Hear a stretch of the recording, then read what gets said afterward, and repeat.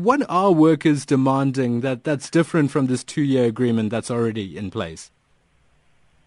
That is not true. In fact, he misled the nation, the Secretary of Parliament. Mm. There are two agreements. The first agreement that we signed the first agreement in March this year. That agreement talks about the conditions of service. It also talks about the performance bonus. Then there was another agreement that we signed in June this year. That one was addressing the issue of salary increase. We got 9%.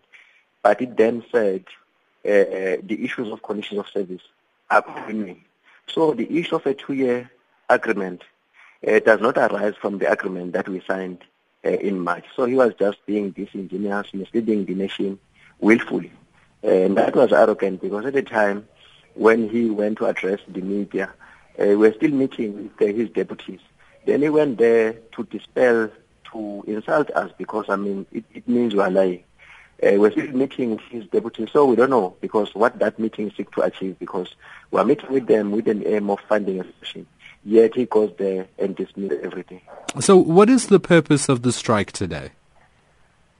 The purpose of the strike, which started yesterday, is to force management to improve the conditions of service of the employees, is to force management to pay the performance bonuses, is to force management to stop this thing of outsourcing of services, is to also force management to suspend the vetting process.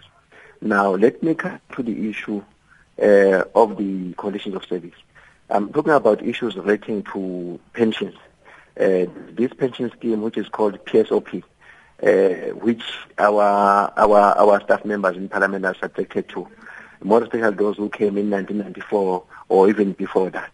Now, in terms of that pension scheme, it's robbing the employees because you work for 20 years, 30 years or 40 years in Parliament. When you retire, they only give you 100,000, 150,000, 100,000.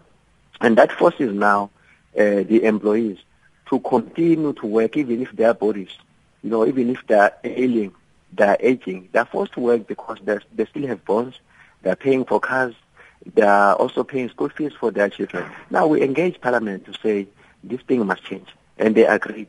We gave ourselves 3 to 9 months to resolve this issue.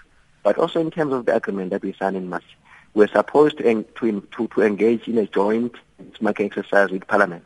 They violated that particular agreement as well because they decided to go on their own to approach a consultant. Now they also prepared terms of reference on their own without our involvement. Now we're saying to Parliament as well, they must also recognize the improved qualifications of the employees. In terms of the agreement, we agreed. We agreed that also those employees who have been working for Parliament for many years as well, instead of giving them the empty paper, the blank papers or certificates, they must give them also financial incentives like what is happening in the public sector. Let me quickly go to the issue of the pension, of the performance bonuses. That is the most important issue. And we agreed with management in terms of that agreement to say the performance bonus should be based on the total package, annual package of the employees, like it is happening in the public sector. Now, what they have been doing in Parliament, they've been robbing us because they were just giving us the 25% of the 70% of your monthly salary. And we are saying that is not in line with what government departments are doing. That is not in line with what the public sector is doing. Because, when an employee of Parliament talks about performance bonus, they talk about 4,000, 5,000. Now, they assess you based on the work performed throughout the year, but then they will give you performance bonus based on a certain portion of your monthly salary. So, Stembiso,